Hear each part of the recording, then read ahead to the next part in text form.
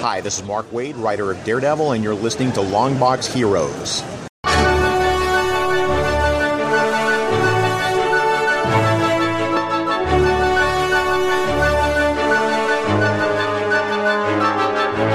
Hello, everyone, and welcome to episode 541 of Longbox Heroes, the Lamborghini of comic book podcasts. Joe and Todd here.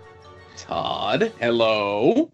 Hello. You can hear me, right? No. Yes. Yep, I'm here and, ready to do a wonderful comic book podcast, the Lamborghini of wonderful comic book podcasts.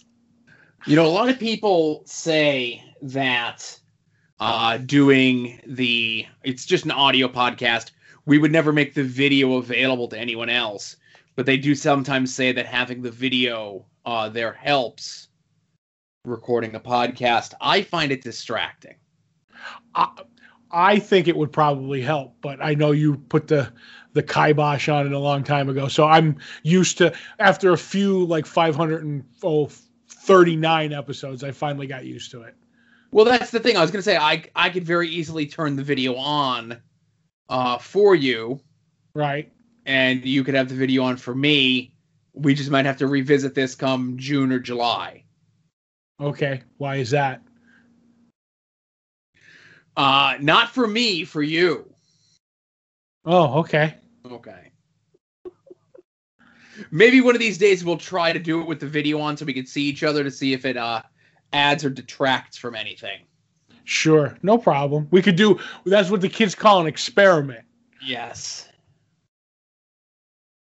So let's get into the show this week. We have news to cover involving one of our beloved books that's discussed. I would say there's 541 episodes of this show. At least 43 of them have dealt with this book, and some controversy over some of the art choices this past week.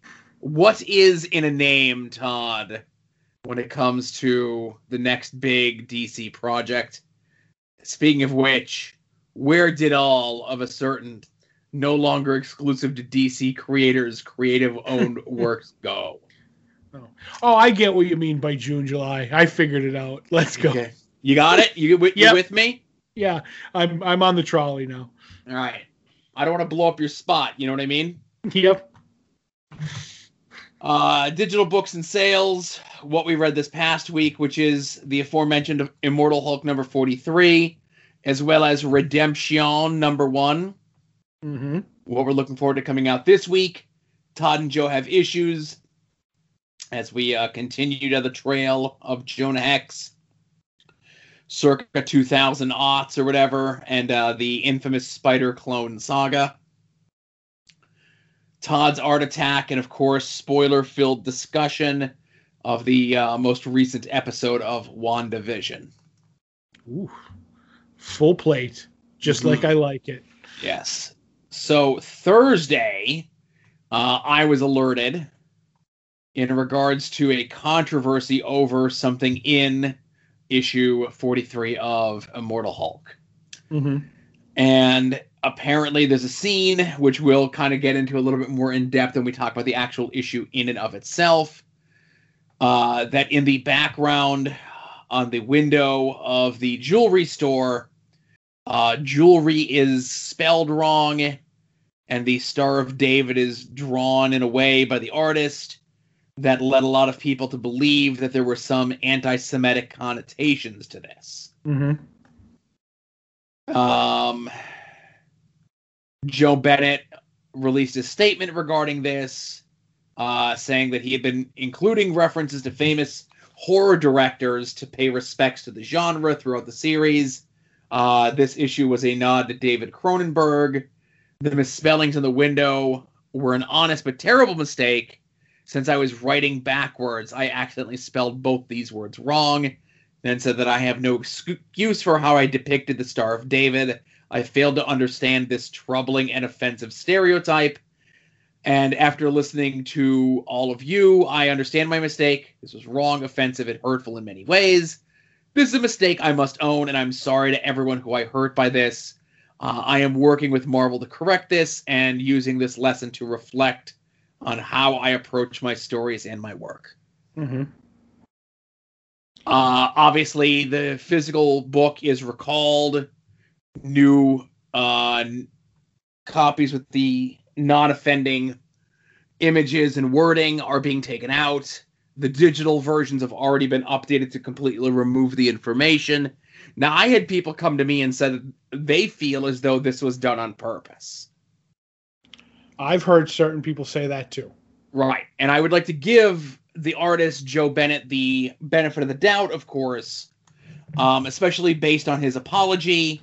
It's crazy to think over the last however many years that we've been doing this show, especially within the last, let's say 10 to 12 months, there's been a lot of people who have had to apologize for a lot of things. And I feel as though this is, what an apology should be. Right. And now I'm going to take out whether or not Joe Bennett did it on purpose or not. Not that part. But the fact that there was in this book, who should get in trouble too? The editor. Exactly. There should be an editor looking at this, because when this all went down, you know what I mean? Like I was like, okay, well, somebody's got to look over this stuff and check every minute detail.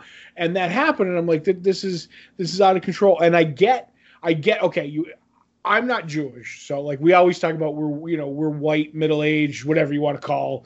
So I can't say if someone who is Jewish finds it, anti-Semitic or whatever, but I get, all right, I get the Star of David thing. I get, the jewelry looks like jewelry, you know what I mean? Kind of a thing. Okay. I can understand that.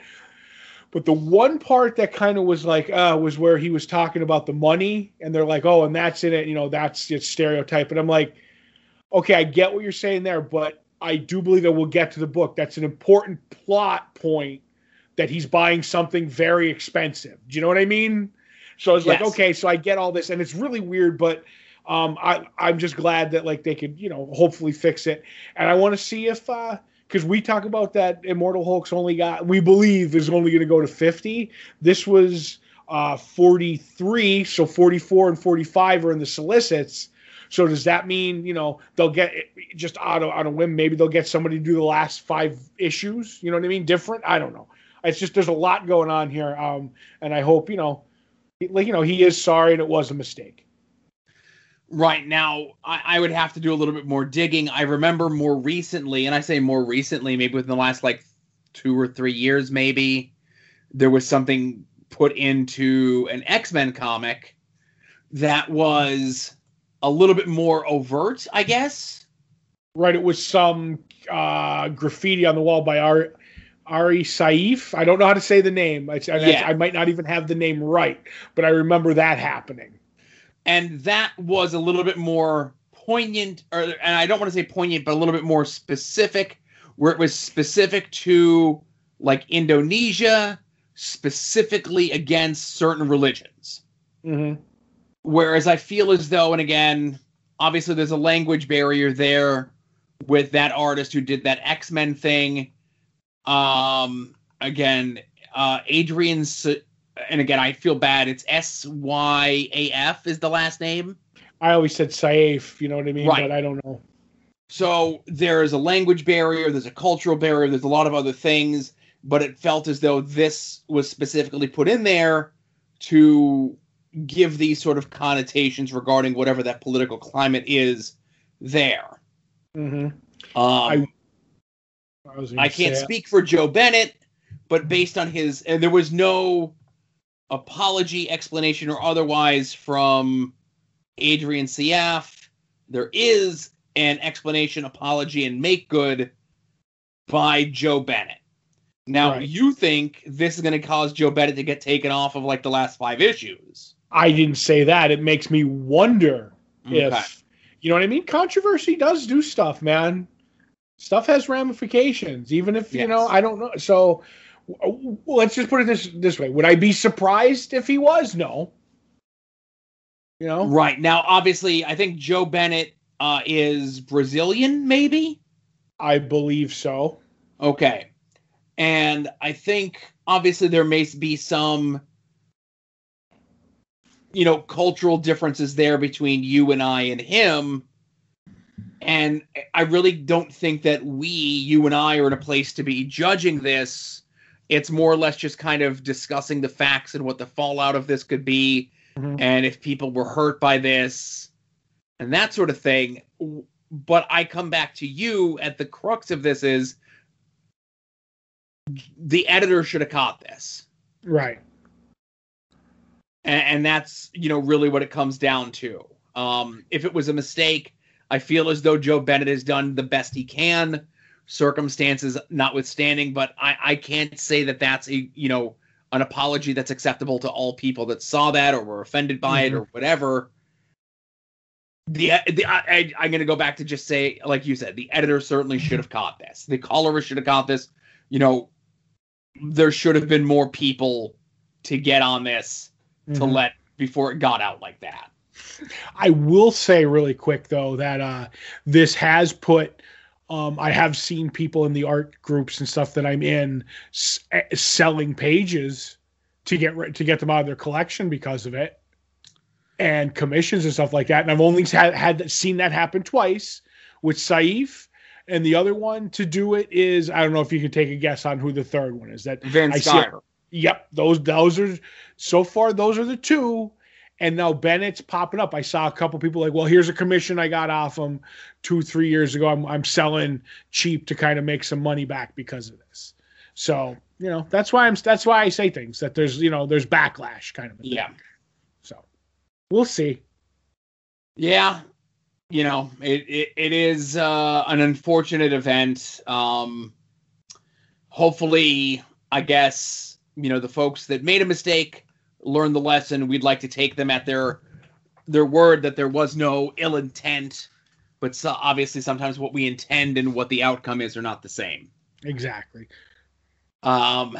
So unrelated, of course, we discussed this before a couple of weeks ago. While Brian Michael Bendis is still working for DC, he no longer has an exclusive with DC. Right. When he changed his exclusive from Marvel to DC, there was a period of time where his creator-owned books, everything from Scarlet, which he did new issues of at DC, Powers, United States of Murder, etc., all of his creator-owned stuff, that was under Marvel's... Was it under Max or Epic? Was it Icon? Icon, that's what it was. So it was under Icon. They went away from the online store, and then they re-popped up on DC's online store. Well, now that the exclusive is over, those books just don't exist out there anymore. Right. They are not on any sort of digital platform or otherwise. Now, the new stuff that he did, remember when he did Scarlet and two other books like right at the same time at DC? Yes. I think one was called Pearl and the other one was called Cover, maybe? I definitely know the one was Pearl, and I think the other one was Cover. Those ones are still there. Right. But those were newer ones done at DC. Exactly. Yep. Right. But the stuff that was previously in Marvel then came over to DC, now the exclusive with DC is gone, those are gone. Just very weird on how these sort of things happen when your exclusivity runs out, I know we had talked a week or two ago when the exclusivity went away. He'll still do stuff for DC. Will he do stuff for Marvel? But will he go to a Boom or someone? Right, Image or whoever, Right, back to Image or whatever it is. And then those books will then pop up on that store. Now, what I wonder is the folks that maybe bought those books digitally under one, did they lose them when they went away from Marvel? When they bought them through DC, did they lose them again? Like, are they no longer in their collection? That I wouldn't know, but I get what you're saying. And I do feel that they'll pop up again whenever, like, Bendis is like, oh, I got some time to finagle them onto Comixology or whatever. You know what I mean? Like, I have to do the paperwork now because all that was under, like, DC's lawyers were handling all that. And the ones that he did at DC are still there because, they had a hand in it. And these are like, oh, no, these, they're like, here, these are yours since you're not exclusive, we're not paying to, deal with the rights with these things anymore. But I do think they'll pop up. I don't think long, but like you said, will people get those books back or have lost them? I have no idea.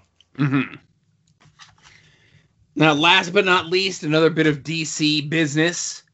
Rumor came out, and typically we do not deal in rumor and innuendo on this show. Right. There aren't many shows that still are recorded on a regular basis that deal in rumor and innuendo. That they were changing Black Adam's name from Black Adam to Shazadam. Sounds legit. Okay. So I get why you're going to change the name, maybe. I don't know. I don't like it. I think it sounds dumb. But we've known him as Black Adam for so long, even if you wanted to just call him Teth Adam. Mm-hmm. But I'm sure there was some sort of Warner executive that says we need something snappy. We need something that's like the opposite of Shazam, but somehow keep true to the original Black Adam name. What could we come up with? How about something like Shazadam, but better? And then he leaves the room and they're like, oh, Shazadam it is, huh? Right. So, but, go ahead. I would say, but isn't this now definitely a joke? No. Okay. So, this comes out and everyone makes the joke about it. Everyone from Bendis to DC's PR people, everyone is like, it's not happening. Okay. Mm-hmm. However, the comic book dirt sheet, Bleeding Cool, says, I've put a red band through these panels to protect the retailer that shared their advanced copy of Infinite Frontier Zero with me. Where in the book, in the 4-page story that shows the return of Black Adam, he's called Shazadam throughout all of it. Okay. Now, where I go to with this is, this was an advanced retailer copy that was sent to some retailers of a book that's coming out in a month plus. Do they Monarch Hank Hall this? Oh, deep cut right there. Like it. I think this is all going to be a gag. Not a gag, but it's going to be a thing. You know what I mean? Like that he's still Black Adam, but the people are calling him Shazadam. I don't know. I just don't see this sticking because it is I still think this is fake. I definitely think it's in the books. I have no problem with that. But like even the panel that I saw is like somebody who's not a hero yelling out like Shazadam is saving us or whatever. But I don't think this sticks, and I don't think it makes it. You know what? I'm gonna do a complete reverse on this. It's showing up in the next Captain Marvel movie or wherever he is. That somebody's gonna be like, have the director have Jimmy Pistol say Shazadam. I don't know. I'm at a loss with this because it's so dumb, Joe. So here's what I say in regards to this. Mm-hmm. Obviously, it's in the digital edition. This was sent to retailers. Maybe now we talked about the Immortal Hulk, the Joe Bennett, the anti-Semitic stuff that was unfortunately in the book, and then we talk about was there like intent there. Mm-hmm. I think there was intent here. Obviously, it's a much smaller scale. It's not offending anyone. But I feel as though someone had the idea of Shazadam. Said, let's put it in the digital edition. Send it out to maybe some of the maybe more notoriously known loose-lipped retailers. And see how this name holds up in the court of public opinion. It hasn't gone to press yet. We still have time to change it if we need to, if this completely gets buried by the public. Right. There's a great moment in Game of Thrones, right? And it'll come around, don't you worry. Where Tyrion, who's I can't think of, he played he's the short actor who was in X-Men Days of Future Past as Trask. Peter Dinklage. My brain was fried there for a second. I'll know him as Tyrion. Where he's like, okay, I'm working for the royalty, blah, blah, blah. And somebody's slipping secrets. So he tells the people that he thinks that's leaking all the secrets, but he changes one detail in each of them. And when the news comes back to him, he's like, all right, I said, we're definitely doing this, and we're shipping this person off to another country to be our goodwill ambassador, whatever. And each time he told the person, he told it was going to be somebody different. And it shows back up, and he's like, all right, it was Joe Bag of Donuts because you said it's this person. And I'm wondering if there was 17 different ridiculous Black Adam names, and they sent them out to these retailers, and it's like, all right, Jiffy's Pop Comics is Shazadam's one, and they did it, so let's cut them off. I wouldn't doubt the deep plan at DC, because they've been doing it right now for months to years. Ugh. Anyway, so I like that theory that there's multiple fake fake Black Adam names out there. Yep. But this is the only one that leaked out to the press. Right. Because after this one leaked out, all the other retailers were like, we have different ones. We're not saying nothing. Uh-huh.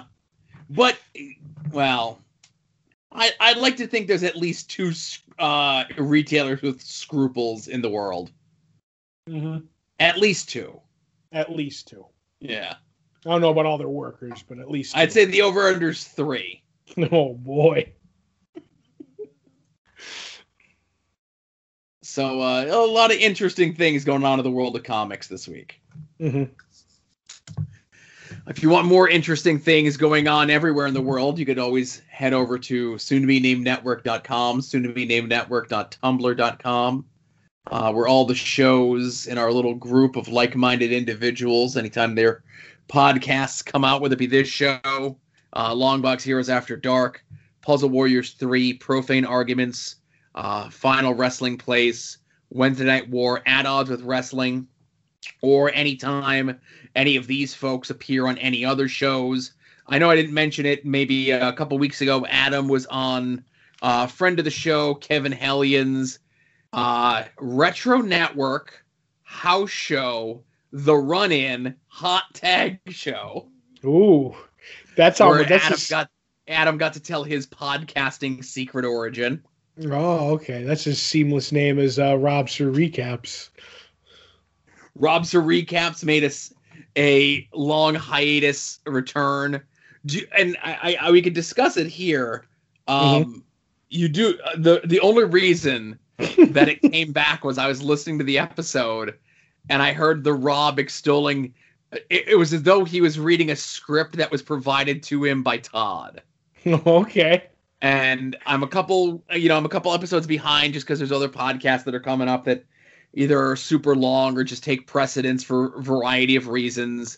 And then I saw the most recent episode of Rob's Observations was him extolling the virtues of his favorite Marvel villain, Dr. Doom.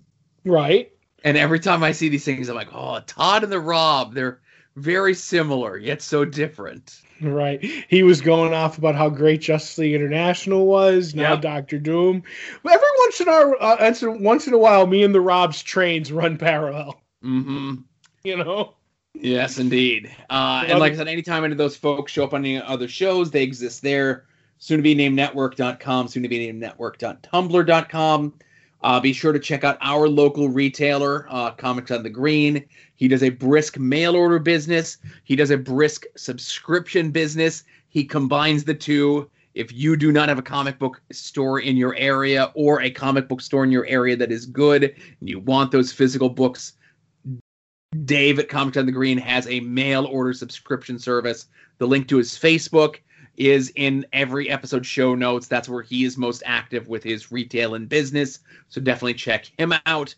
Check out our friend Becky, who does a lot of art and does a lot of commissions and so forth. She was very happy to see not only her Batman, but also her skirt appeared on the local news for the Ice Festival this past weekend. Go check out her Instagram. Check out friends of the show, Jason Sandberg's Jupiter, Chris Runt's Battle Monsters. Both of those are over on Comixology. And Rick Williams' Chop Shop, where he does those cool resin figures of all sorts of sci-fi, fantasy, wrestling, etc. type things. These are friends of the show. We recommend you go check out the stuff that they're putting out into the ether. We think is cool as well. Mm-hmm. Some of the digital books and sales this week, Todd. There's a ton of new stuff and a couple stuff held over from the last few weeks. Riverdale, Archie stuff is winding down. Marvel, Black Panther, Miles Morales stuff. Valiant having what they're calling BIPOC, for people of color, lead characters in their book sale. Marvel is also having sales on America Chavez and Fantastic Four stuff. DC is having a DC Heroes in Love sale. IDW is having a sale on the stuff that they acquired from Top Shelf. Dynamite is having a sale on their creator-owned stuff. And Image is having a Best of 2020 sale. And in that Best of 2020 sale over at Image, as I'm just looking this over here, there's got to be stuff that jumps out at me that's not immediately. Let's just say we may have a difference of opinion of what they call and what I call their Best of 2020 stuff, but maybe there'll be something in there for you. A lot of those Valentine Day specials are collected in that DC Heroes in Love sale. Right. And I would also be remiss not to mention that a lot of the Rebirth stuff is in there, and that stuff does not regularly go on sale. It's a lot of newer stuff. Sadly, it does not appear as though Dark Knight Returns or Batman Year One. No, I stand corrected. Batman Year One is in this. Oh, okay. Stand down, everybody. That's right. We can reset the clock. That's right. We don't riot tonight. But I will say, the Ed Brubaker Catwoman series is included in this sale. Ooh. And you can get the full run of that for just a smidge under $36. And that's a great run of a great comic book that we discussed here earlier in the year, yes? That's right. The book that had Catwoman's one true love, Slam Bradley, as far as I'm concerned. Of course. There's no other lover for Catwoman other than Slam Bradley.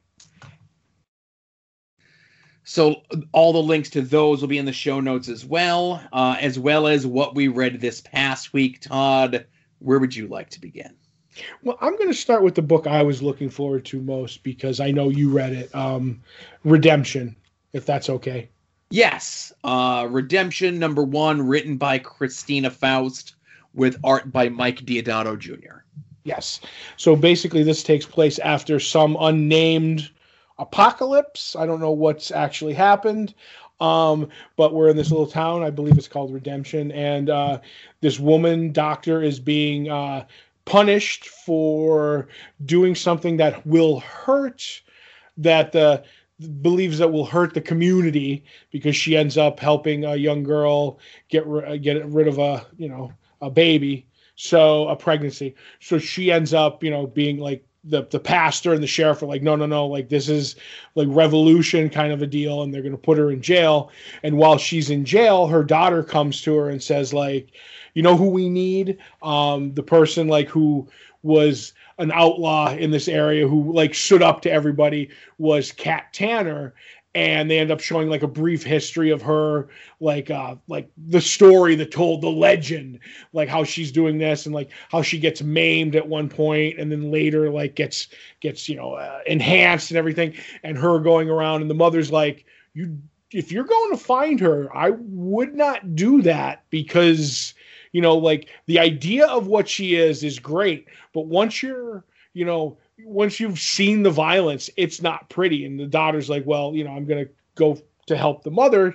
She goes out and, maybe she runs into Kat. And Kat might be the coolest character that I've seen in a long, long time. Her answer to the question of who are you is one of my favorite one-liners of and not in a funny way, of 2021 already. This book looks beautiful. It's Mike Deodato Jr. I could tell that he's doing a digital thing. I could always tell, like the difference in the art looks different from back, like from his Dark Avengers days. But I still love it. It's gritty, looks good for this book. Basically, if I did an elevator pitch for this, is like if basically somebody said, we're doing Jonah Hex in the post-apocalyptic future book, but we're going to make it a female cyborg. And I'm like, okay, I'll read that book. So I like this. Mm-hmm. Obviously, in a mindset, reading a Westerny sort of thing with all the Jonah stuff that we're reading for Todd and Joe Have Issues. Mm-hmm. Obviously, I'm not sure if we discussed it last week, but it bears repeating here that the Cat Tanner is, I'm sure, intentionally supposed to look like Linda Hamilton for a reason. Mm-hmm. I can't imagine why. Right. They do a really good job of attempting to build up this world. Mm-hmm. But I think they gave us maybe too many characters in the first issue. Okay. And I get why we're supposed to have all these intertwined people just to kind of show how intertwined everyone is in this post-apocalyptic Western style thing where water is a currency, which I liked that little bit. Maybe you know what, I would my elevator pitch on this would have been Waterworld done right. That is a good one. It does have a little bit of Mad Max Fury Road in it too. You know what I mean? Yeah, so it just felt as though because it was pulling from so many very popular tropes, Waterworld being the most popular of them all, and introducing these characters, maybe I'm just not feeling the footing of what the story is going to be because, you have your Terminator vibes, you have your Mad Max vibes, you have your Western vibes, you have your post-apocalyptic vibes. I'm sure it could work. Mm-hmm. I liked it, but I just felt like maybe there was just too much going on in the first issue that there's no real identity to where this could go when it has like 4 identities mashed together and we're hoping they're all going to like suss themselves out. Okay, and I get what you're saying, but I don't think there's too many characters. I think all you really need to know are the leader of the town and his crony, because every good leader has a crony. And then the doctor is really the MacGuffin kind of a thing. Like, I'm going to go get Cat because to save my mother. And then there's a couple other side characters that show up that I have like 3 lines. And I'm like, so I kind of see what you're saying, but I don't get it because I'm not overwhelmed. I'm just looking at the 4 main characters in the first comic, which, you look at something like Crossover and that they've had, we enjoyed that issue, but they had just as many characters pop up that were explained in the first issue as they might have had more than in Redemption. No, like I said, I'm with you and I get you. It just maybe I was just overwhelmed because I'm an old fuddy-duddy. Okay, fair enough. I'm just saying, I don't know, But I will say the one thing in my old fuddy-duddiness came into, I don't want to say that I was clutching my pearls, mm-hmm. but there was a lot of swearing in this book. Yes, it is a more of a mature reader's book. I didn't know that that's the way it was going to be when I bought it. Right. I mean, it has a mature right on the cover. But when I was buying it, it was more of like I didn't even see it in the previews, if you will. It was probably there, but I was like, Mike Deodato Jr. doing the art. I don't know who the writer was at the time. Like, I hadn't read anything she had done, but I was like, I like the look, I like the premise, I'll buy it. And then I got it. I was like, oh, this is a mature book, but I'm fine with it. But buyer beware. I'm with you. Right. I just think it's because of what we've read more recently. Mm-hmm. The stuff that has swears in it has been used a little bit more sparingly. Right. Where this was like a swear a word balloon, it felt like. Right. It was Swearapalooza. Right. I think they just took the unused script for Deadpool 3 and shaved off the serial numbers. That's right. Deadpool done right, you mean? I'm still waiting for that to happen. It's been 20 plus years. But no, check it out. If you're interested in any of those types of genres, as we've mentioned, or you miss Mike Deodato's art and want to support a new company, it's AWA Studios is the publisher on this? Yes, it is. Right. But yeah, check it out. The other book, of course, that we both read, I'm sure, was Immortal Hulk number 43. We've kind of opined a bit about this before. Controversy, not the story. But this is a Joe Fixit story at its core. This is the Omega Flight folks, or what was the Hulk? What was, because it's like Alpha Flight people, because you got Puck, you've got Sasquatch with Doc Samson. They're trying to put those two back together. Right. Like whatever that crew was, that now they've been ousted by Henry Peter Gyrick, and he is training the UFOs to go suss out where the Hulk is. But I don't think they know that the only Hulk that we have is Joe Fixit in Banner's body and a severely underpowered Savage Hulk. Right. And just for the record, that is Gamma Flight. Gamma Flight, Hulk. That's what it was. I knew it was a something flight. Right. And this is basically, like you said, it's down to, emaciated, strongest one there is Hulk, and Joe Fixit in Banner's body. And it's Joe, who might be my favorite Hulk. Joe Fixit might be my favorite Hulk. So it's cool to see him being like the savvy, opportunist, if you will, Joe. The streetwise tough. Right. The lovable rogue with the heart of gold. Right. He's like, I'm the guy who, all those times that Banner loses his pants and then he's like, I'm the guy I'm the Cole who makes this train roll. You know what I mean? Like, I get food, I get stuff, and it's him grifting or doing opportunities all through the book. And then like, we're not like, and he's like, of the two of us, me and emaciated, young dumb Hulk, like neither of us are heroes. And then maybe, Joe, just maybe they are, So like, because there's a moment in the book and I'm like, okay. So I really like this because it focused on Joe and the different dumb Hulk a different way. I mean, it was fresh in 40 some issues of Immortal Hulk. It was a fresh way to go even in all this. So I really enjoyed it. And the UFOs being trained by Gyrick is just, I'm like, that's going to go as well as you expect it. You know what I mean? So, but like I said, I'm in agreement with you. I like this issue a bunch. I'd be all for more exploration of Joe Fixit like this, kind of, living off the grid and not, he's compelling. Mm-hmm. Yes, he is. He's probably the most charismatic character in the comics. Yes. In this comic, I meant. Not all comics. Right. And then, we get our tease at the end that's on the main cover where we're going to have our big throwdown between the Hulk and the UFOs, at least in the next issue, it seems. Right. But this is a really good book. Don't let the recent controversy lead you astray. And if it does lead you astray, I completely understand why it does. I do too. So that's what we read from this past week. Let's get into what we're looking forward to coming out this week. If you head over to longboxheroes.com, every Tuesday around noon Eastern time, we put up the poll post, which is a link to all the books that are coming out this week. Whether you get your books in print, whether you get them in whether you get them in trade, whether you get them in hardcover, whether you wait for the corrected digital editions to come out, be forewarned, be forearmed, know what's coming out. Todd and I attempt to guess what the other is most looking forward to coming out this week. Todd is in the lead with one correct guess over me. Todd has little to no books this week.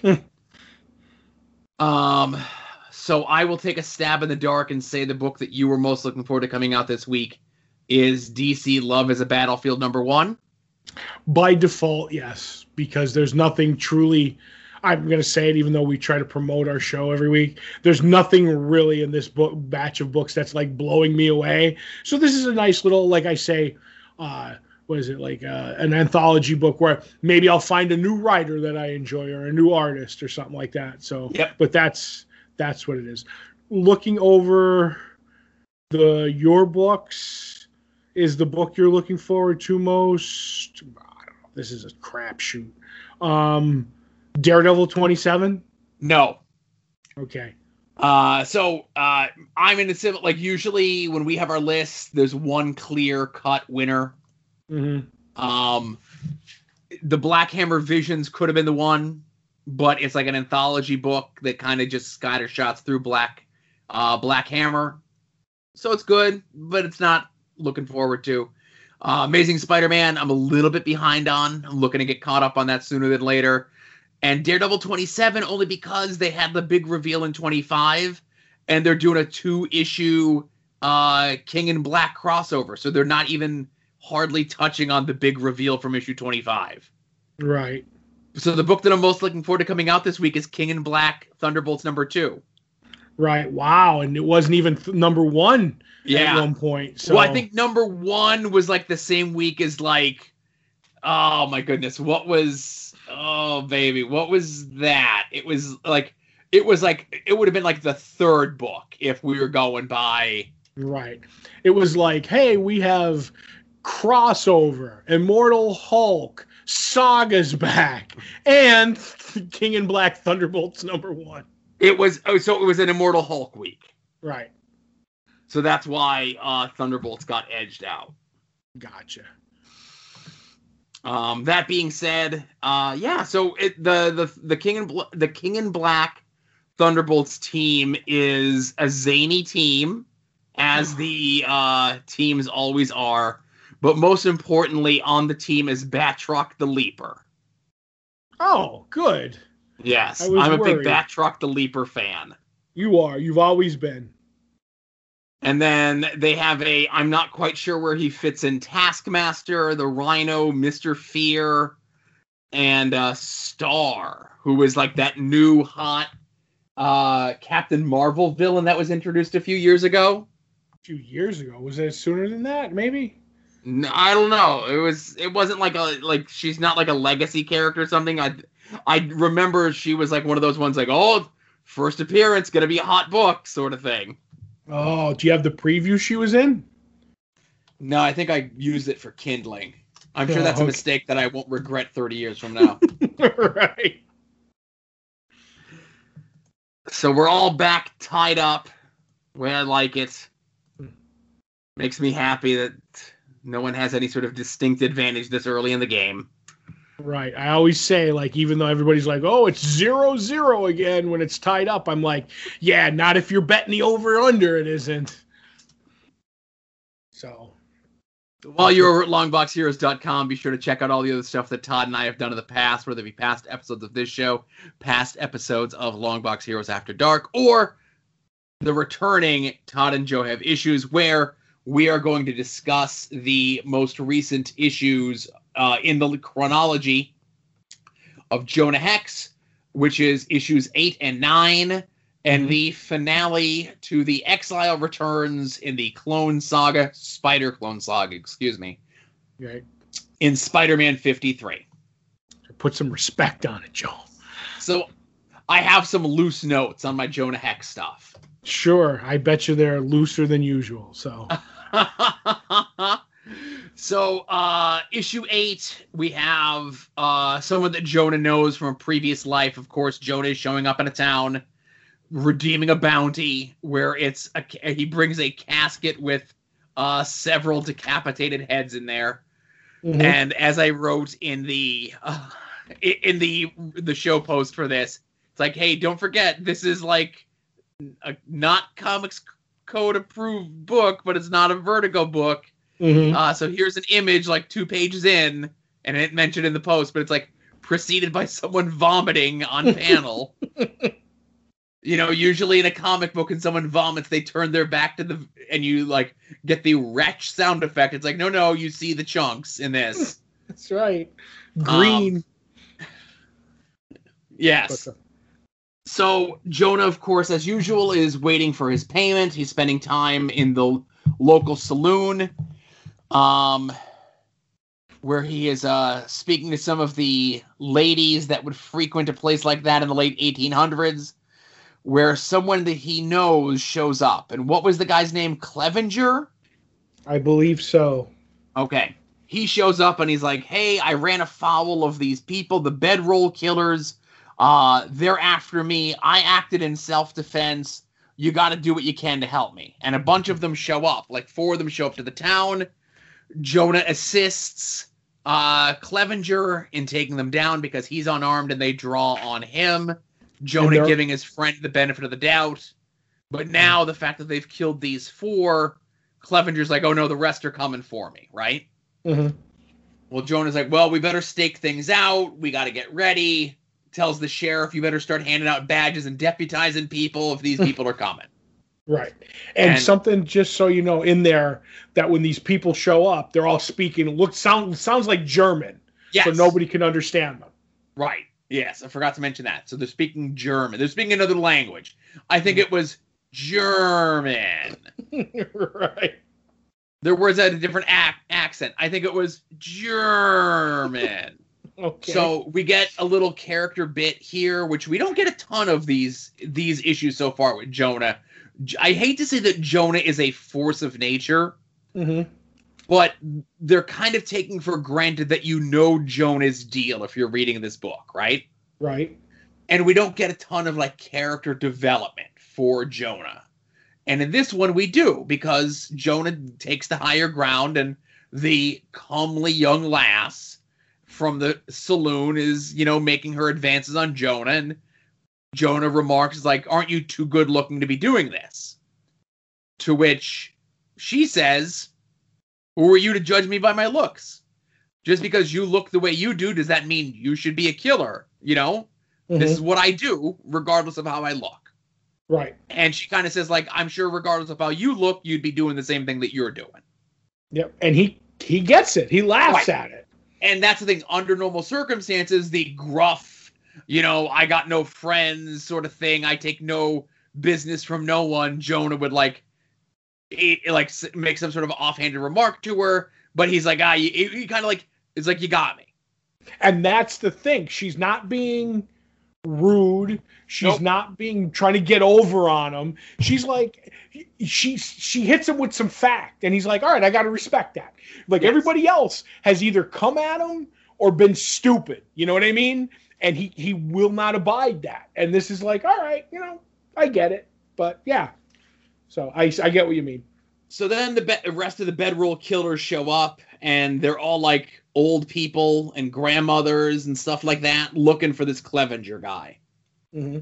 Well, it turns out this Clevenger guy may not have been completely honest with Jonah in regards how he became a foul of the bedroll killers.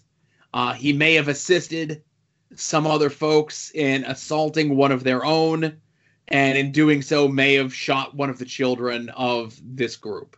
Mm-hmm. And Jonah's like, well, that's all I need to hear. You're hanging at dawn, my friend. Mm-hmm. And I do like the way he's like, I got some questions for you. He's like, everything's good. And he just shoots him in the leg. He's like, now you're going to answer me? And I'm like, Jonah's interrogations are not pretty. And it's just, and he rides off. And it's like, it's just, like you said, it is kind of a force of nature. But, he's trying to do what he can, where he can, like when he can. He'll pick his spots. Let's put it that way.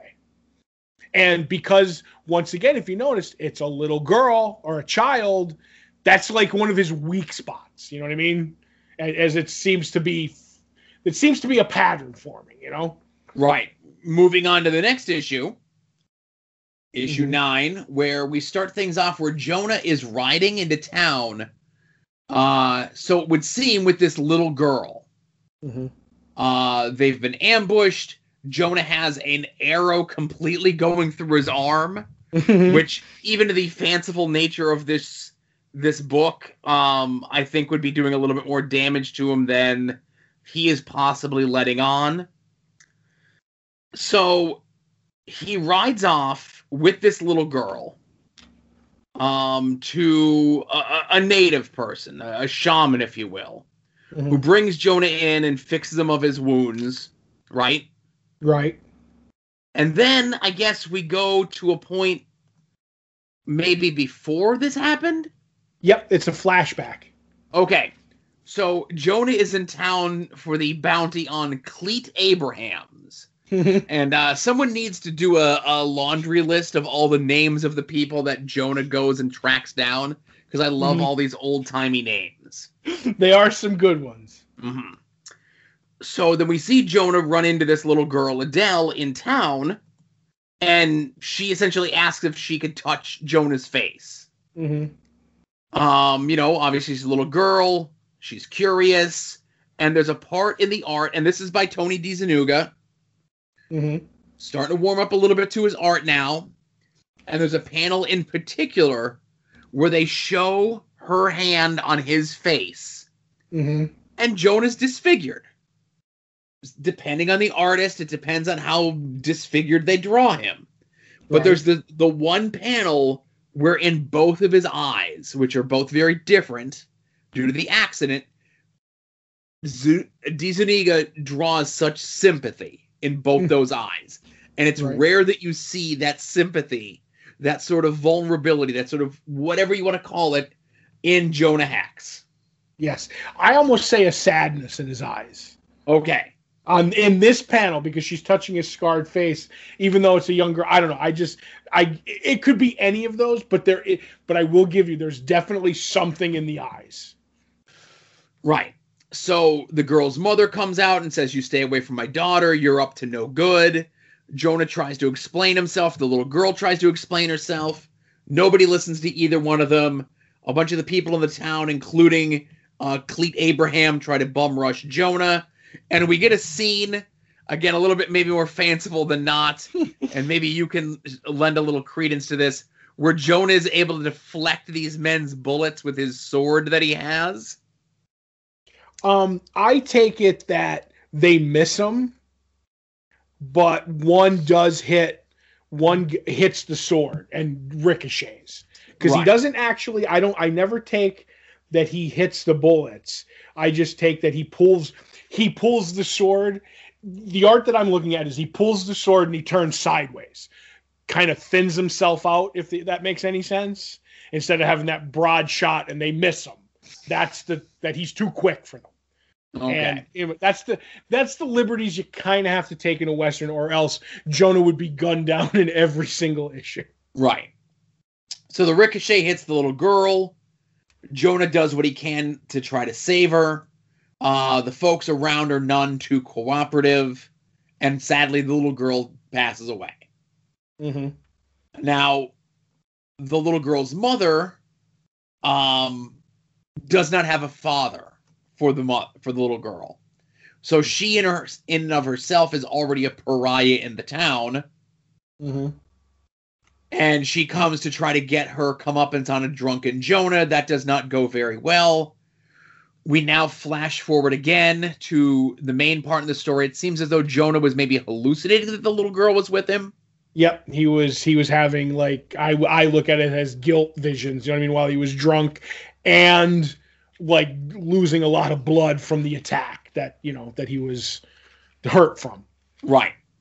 So he comes back to the town to pay his respects at the little girl's grave. And in a moment of anger leading to passion, Jonah and this woman run off together, but then they get the drop on them by three men who have been after the bounty on Jonah. And then it turns out that Jonah hired these men to come and get her, I guess, to get him, Jonah, to give this woman some sort of peace of mind that the man that she thinks killed her daughter is getting his comeuppance. Yep, and hence the name of the issue, Getting Unhaunted. Right. It just seems a little needlessly elaborate to go through these lengths to do what he did, but it's very respectful of what Jonah did in all of this. Right. And once again, like I said, the other weak spot that he has is for mothers, like kids. He has a weak spot for mothers.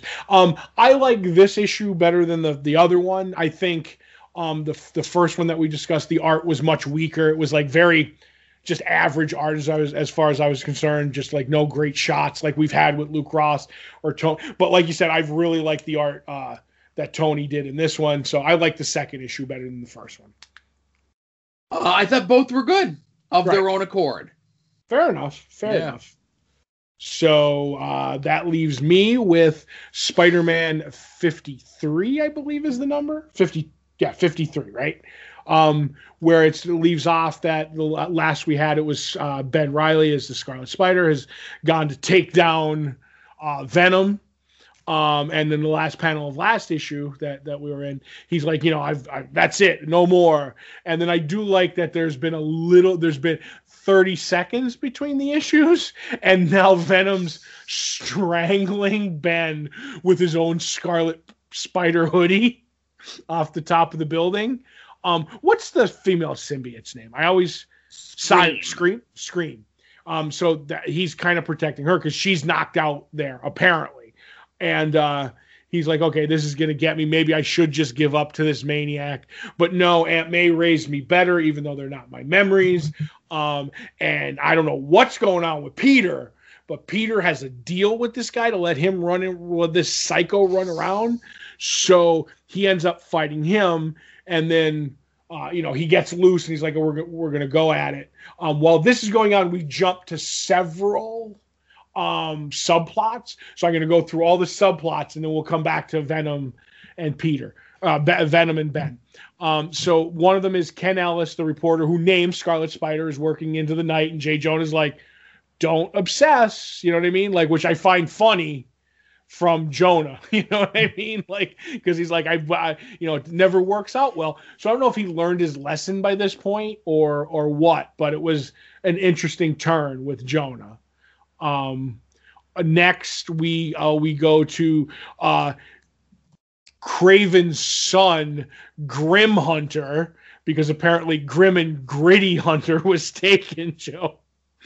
He's at the grave of his father, Craven the Hunter, saying like, last you saw me, last that happened, anybody saw me, I was in jail from the spider, but our money got me out, and now I'm going to avenge the family name kind of a thing. And I'm like, okay. And he might be the 90th thing that we've seen so far in this book.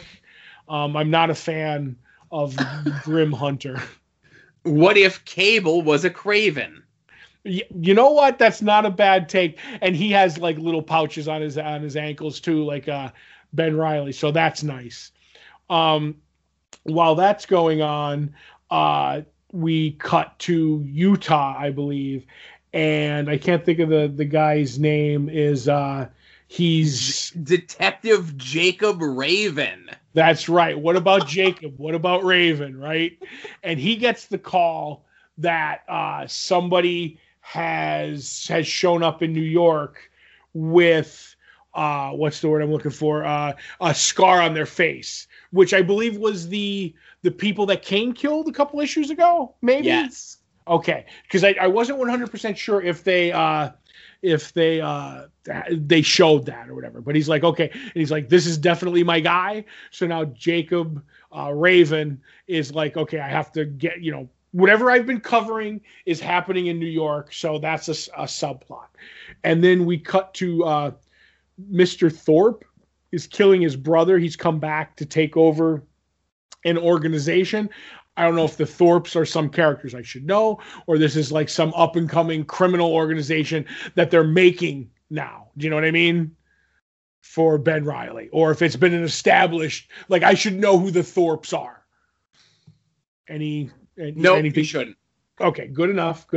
So and when he kills his brother, he's like, oh, hey, what's going on with our crime family syndicate thing? And they're like, oh, everything's good except for Spider-Man. He keeps messing stuff up. He's like, plan number 1, eliminate Spider-Man. So now we have that going on. And then while Venom and Ben are fighting, Kane is there going like, oh, there he is, the lucky one. He was always lucky. He died and came back. That's how lucky he is. But that's going to all change now when I, whatever, like I'm watching him now. So I'm like, okay, Kane is doing whatever. I still don't understand Kane's powers. I don't know what he does. So we get back to Ben and Venom, and he's going at it, and he's still busted up from almost being gutted, and he's like learning the ropes again. He's finally trusting his Scarlet Spider sense, and he has an idea to take him down.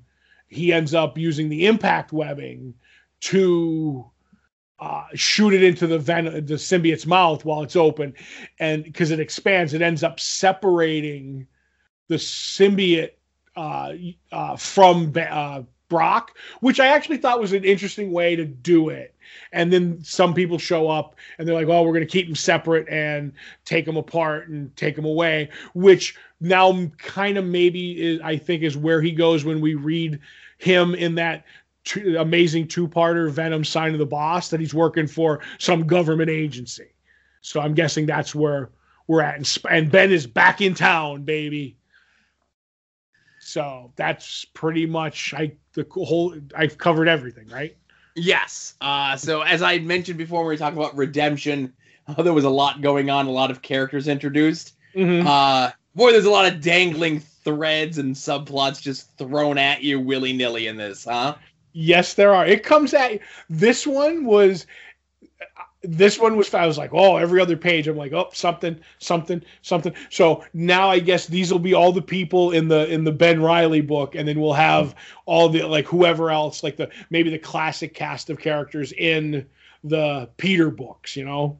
So, but yeah, I do like the fact that that Ben, and I've said it maybe last time, is that Ben like has no history with Venom, so he's like, like you're other than being really tough, I have no fear of you. You know what I mean? And I like that, and I do like that Venom's like you're the fraud, you're the faker, you're this, you're that, and you're taking me away from my face in my mind, my face turn. You know what I mean? So. But yeah, you know, it was a fun story. Let's just put it this way: Clone Saga hasn't gone off the rails yet. Right. So, you know, obviously more continuation of that reporter who gave him the name. Okay. Mm-hmm. The Grim Hunter is the next story arc that we read, which is Web of Life. Okay. Right. Jacob Raven, the detective from Utah, and Kane are intertwined. Okay, I figured, yeah. Obviously, we get more on that. When do we get more on that? I don't know. It says next issue, who is Kane? Mm-hmm. So I don't know how much we get on. I don't know if we find out who Kane is yet. Because if there's anything about Marvel in this era, it's they were quick to answer mysterious origins. They wouldn't let them go on forever, Joe. It's going to be at least another, in our reading of things, 70 issues. No, it's going to be at least another 4 weeks before we get any sort of like big revelations. Right, because we're on Grim and Gritty Hunter. Mm-hmm. And then I think it might even be another longer than that before we get any sort of real resolution with the Jacob Raven stuff. Sadly, the Crime Boss people are just like the random nameless, faceless people that they put in Spider-Man books to be like crime figures when Kingpin is unavailable. That's right. Ben needs people to punch. Yes. That's right. So let's track out a bunch of criminals, nameless, faceless criminals. Though I will say, when it comes to Kane, my brain, and I haven't looked anything up because I've stayed away, like you asked me to. There is something that's floating around the back of my brain that makes me think I know who Kane is. Okay. And I just do your best poker face on non-video podcasting that he's a fellow clone of Peter. But I don't know. Your silence answers all, Joe. Well, again, I wasn't supposed to say anything. I was doing like a poker face sort of thing. Right. But all will be partially revealed and then further revealed and so forth. And then and then taken back and then revealed and then somebody else did it and then said, you know, everybody. Yeah, it's going to get very convoluted very, very quickly. So I'm enjoying the Kane stuff because I know where it goes, obviously. and I like the clues that are being given there, like that I know the answer. I'm like, oh, okay, I see what they're saying. I know what they're doing. This makes sense. Now that I think about it, I'm thinking I'm remembering how the scars happened too. Uh-huh. If I'm right, that might have something to do with an ability that a certain character has. But anyway. So while you're over at longboxheroes.com as well, be sure to check out our store where we have shirts and pins and stickers with our fancy logo on them. You can also check out our TeePublic store. The sale is ongoing as you hear this. Wednesday, Thursday, Friday, everything is 35% off, whether it be designs inspired by this show, Longbox Heroes After Dark, At Odds with Wrestling, Final Wrestling Place. They are all over there. You can even get there quicker at tinyurl.com/longboxheroes. You could sign up for our Patreon. If you can't get enough of this podcast and you want more of me and Todd, you can get it for as little as $1 a month, where you get 2 bonus shows a month from us. One, previewing the past, where we look at this month 30 years ago in the Previews Diamond catalog. And if you listen to After Dark this week, you get to hear how all that's coming together for years to come. You also get the 6 never-before-seen movies. We're fresh off of the me making Todd watch Dick Tracy episode. We are on the heels of Todd making me watch The Highlander, which I've never seen before. Strangely, I've seen The Highlander 2, but I've never seen The Highlander. That's the way you're supposed to do it, I believe. I guess. I think it was that The Highlander 2 was in much more heavy rotation on HBO and basic cable, where Highlander was in rotation, but not heavy rotation. Right. So I think Highlander 2 was easier to see if you wanted to. I think you had no choice.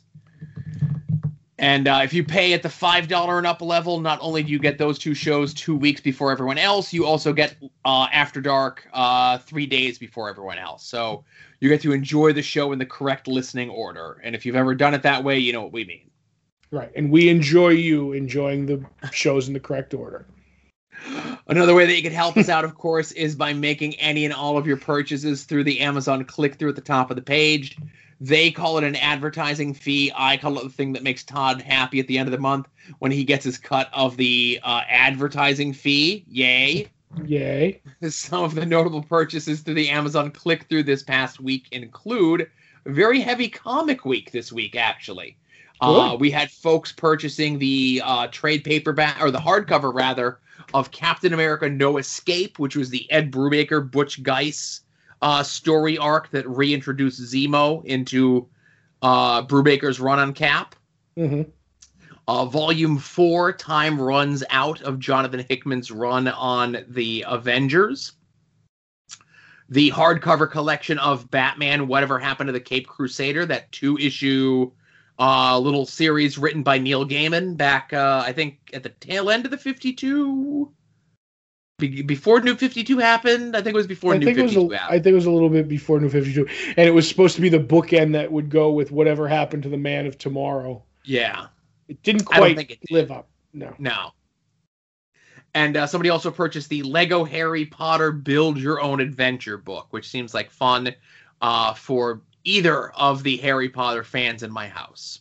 Ooh. 2. 2 at least.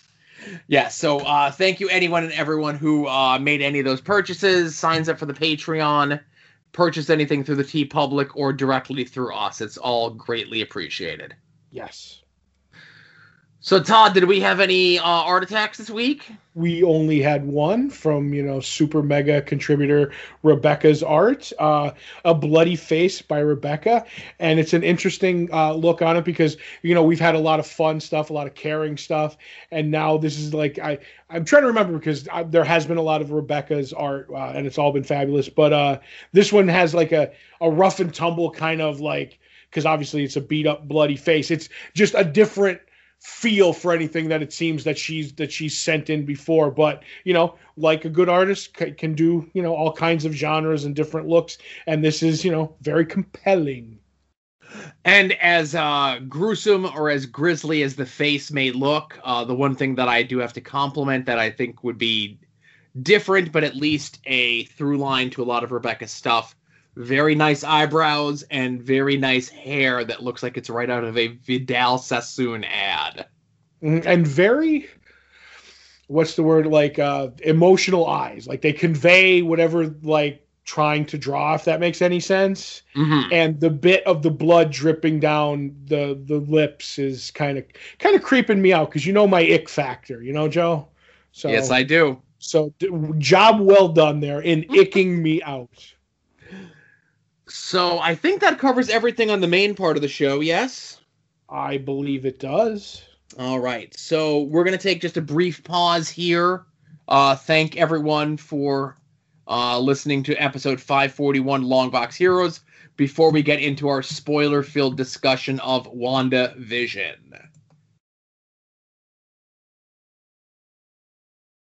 He's taking a big swig of water here. So, this episode is a more melding of the two, I guess, plots, the two storylines, the two what-have-yous that are going on with all this. Right, the two, like, in the sitcom world, the outside the sitcom world. Right, so the outside the sitcom world is still them trying to figure out how to get in there, how to rescue the people that are in there, how to help the people that are in there. Mm-hmm. However, on inside the bubble, the inside the hex, no relation to Jonas, it's now like a mid-'80s sitcom. Yep, the ties for the family ties. And there's a part where the babies age up from being babies to 5-year-olds, and things are happening a little bit more frequently that are exposing the business of whatever Wanda is doing, specifically in front of the neighbor, which is raising suspicions to Vision that there's something going on. Right. Which, with all that, I think, you know how you had Kitty from the 70s shows being a certain character? Yes. I'm coming around on the neighbor being that character. That's what I'm thinking it is, too. Yes, right. Of course.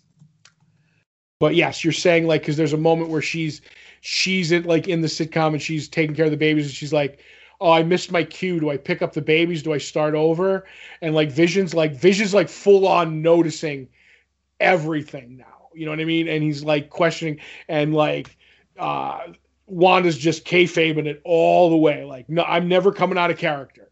So like it's interesting to see him follow the breadcrumbs, if you will. Right.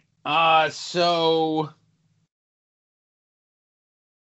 we find out that what was going on with this is that so they put a timestamp on all of this, right?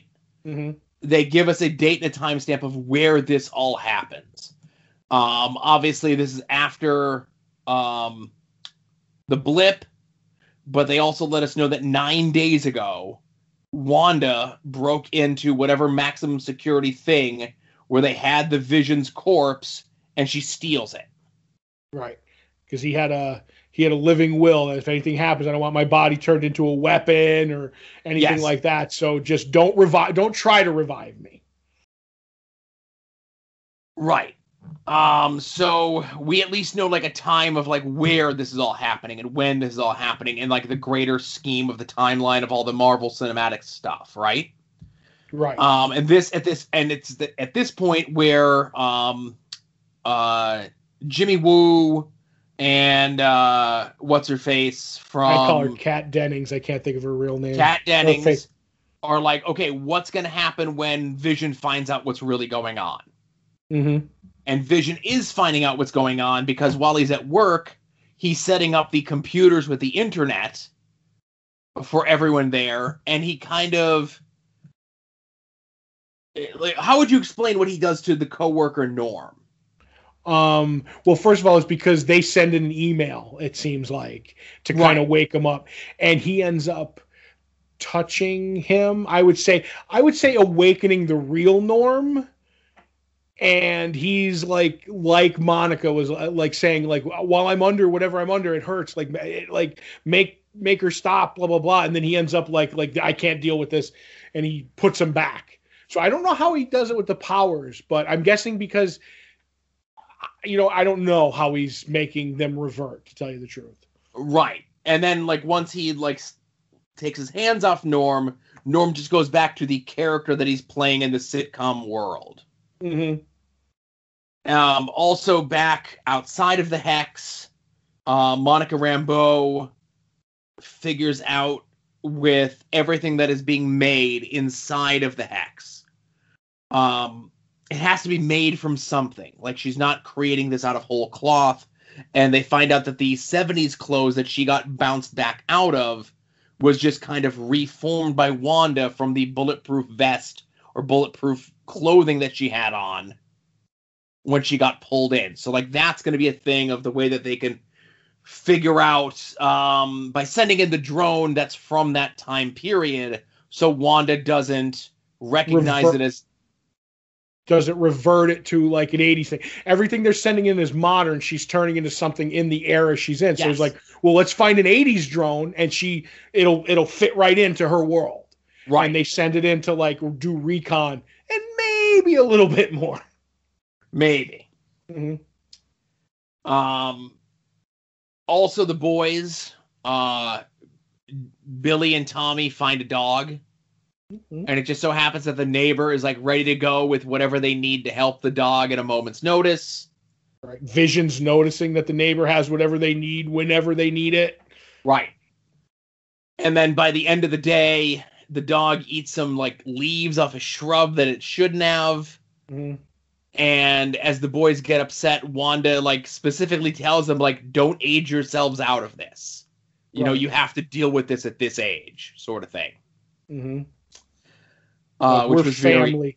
We're family, and, like, family sticks together and all this, and, and then they ask her, like, and we'll get, this is kind of a, do you have any family? And she's like, yeah. She discusses her brother a little bit and everything, because they had no idea who it was, and that's, like, the third mention of Pietro throughout these shows.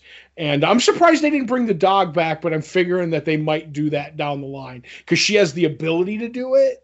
So I'm, like, shocked. I don't understand why she didn't, if that makes any sense.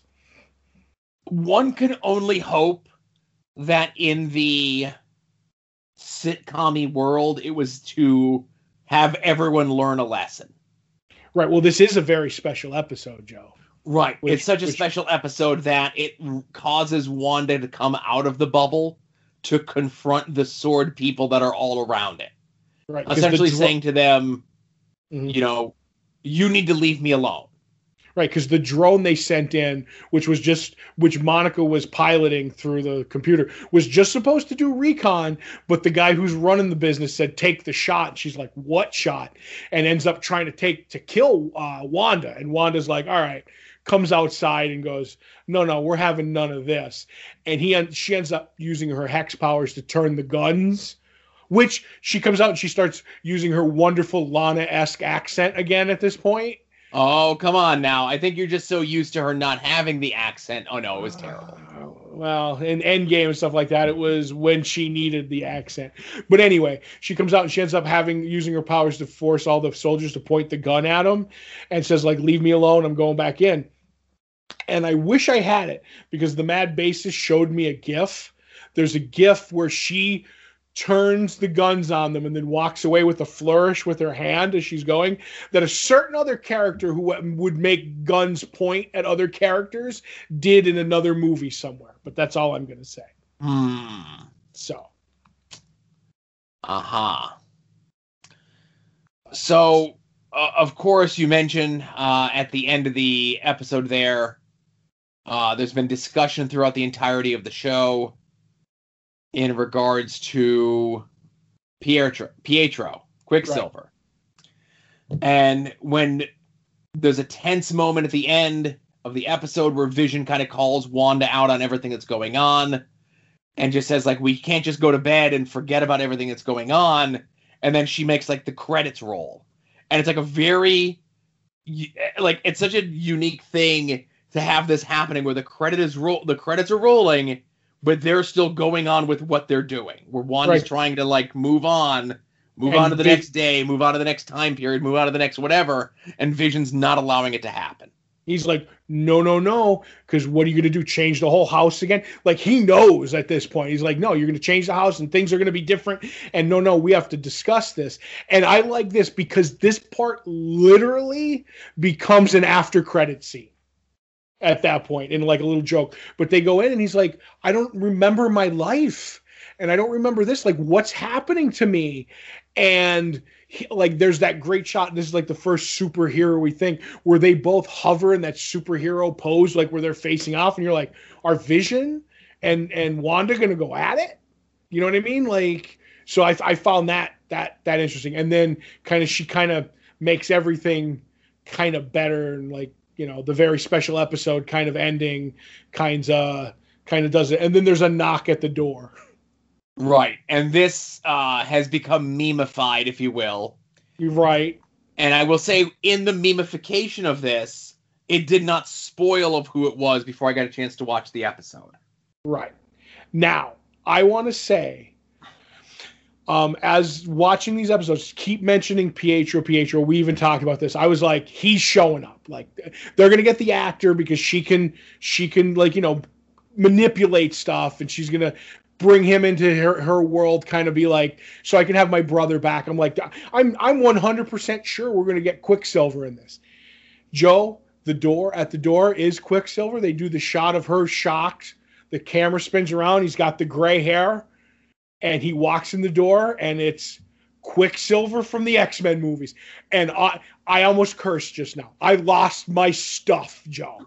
I was like, I got goosebumps right now. I'm like, what's going on? What's happening? This opens up a whole realm of possibilities, up to and even bringing in crappy Doctor Doom. And I don't want that. But to see him walk in, I marked out in a way that I'm like, anything is possible in this show right now. Such a great scene. The people outside the Hex, the Sword people, are watching this. And I forget if it's Jimmy or Kat Denning says, she recast her brother. Yep. And I'm like, oh my God, that's such a good line too with it, you know? Mm-hmm. It's so perfect because we as the viewers of the show know that there's a Quicksilver outside of the Marvel Cinematic Universe, and now he's here. Whereas they, the Sword people, Kat Dennings, Jimmy Woo, etc., are watching the show inside of the Hex and have no idea. Right. They're not in on the gag as we are. Right. Oh, Joe, I know I said this. This scene was so great. Yes. So great, because this Quicksilver is the far better Quicksilver. Like, that other guy, like, he stepped on Quicksilver.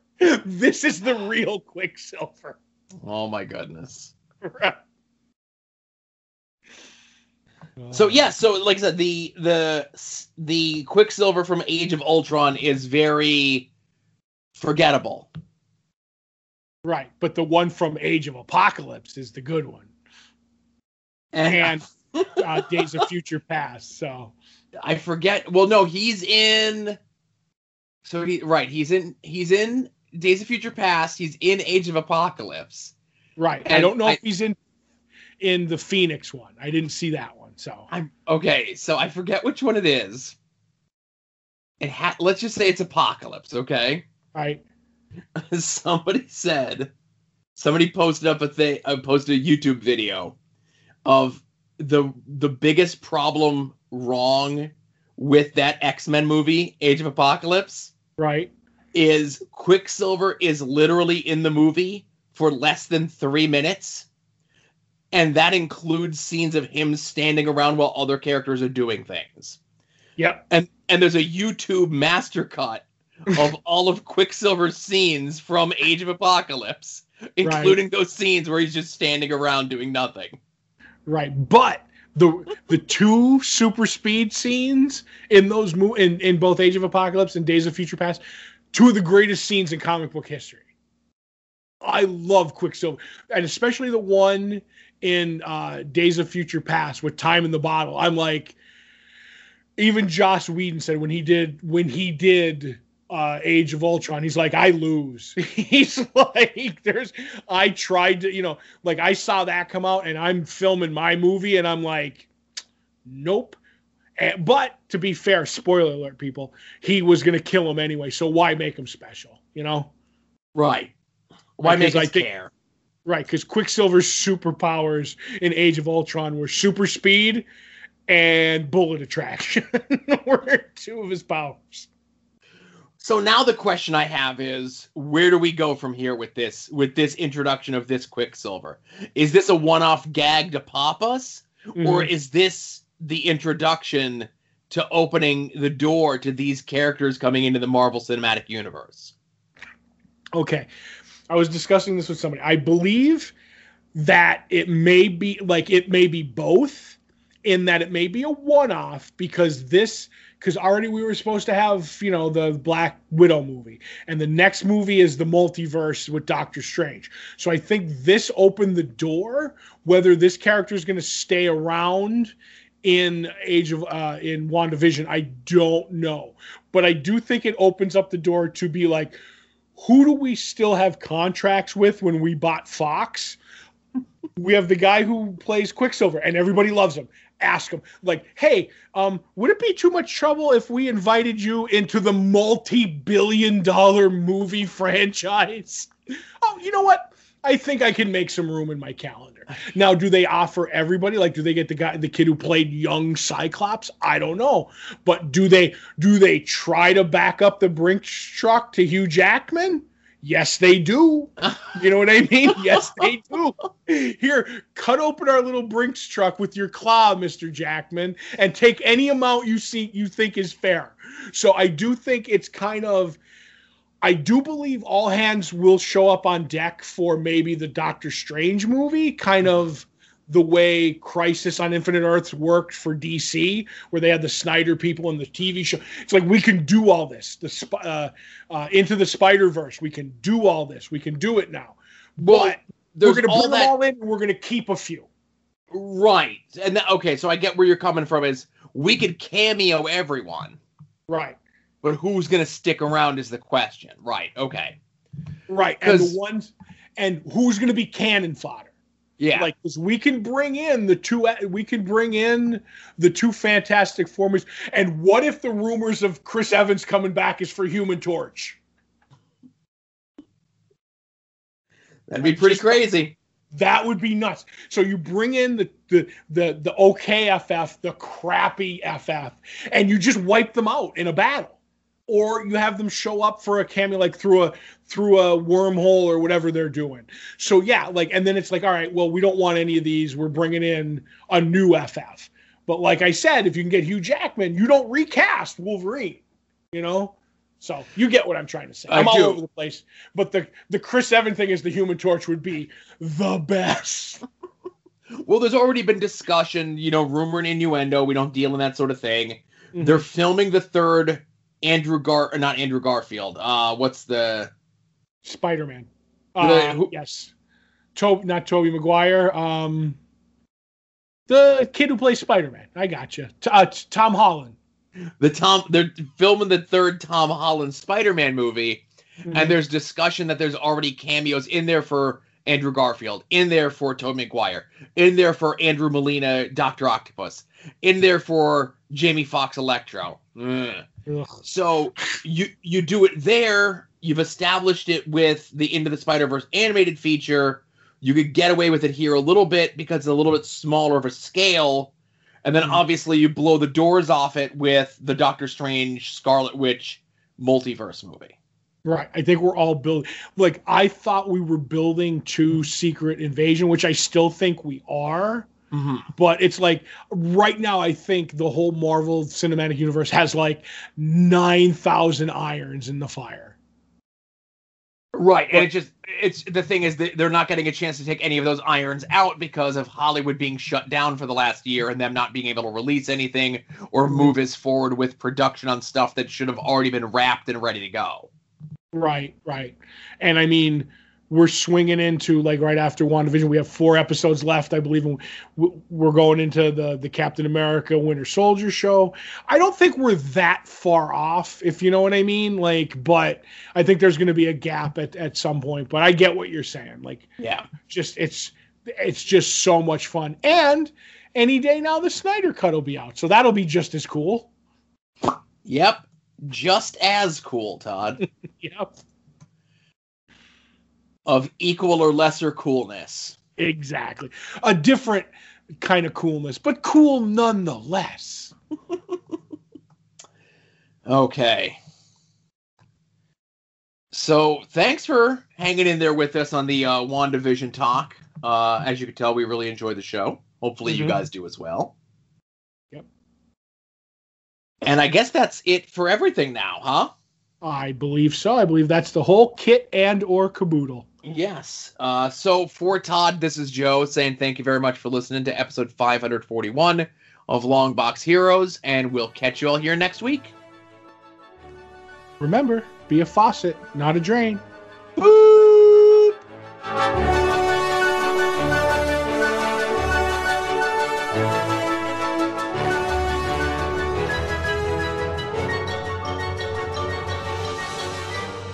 You're listening to the soon-to-be-named network, the Lamborghini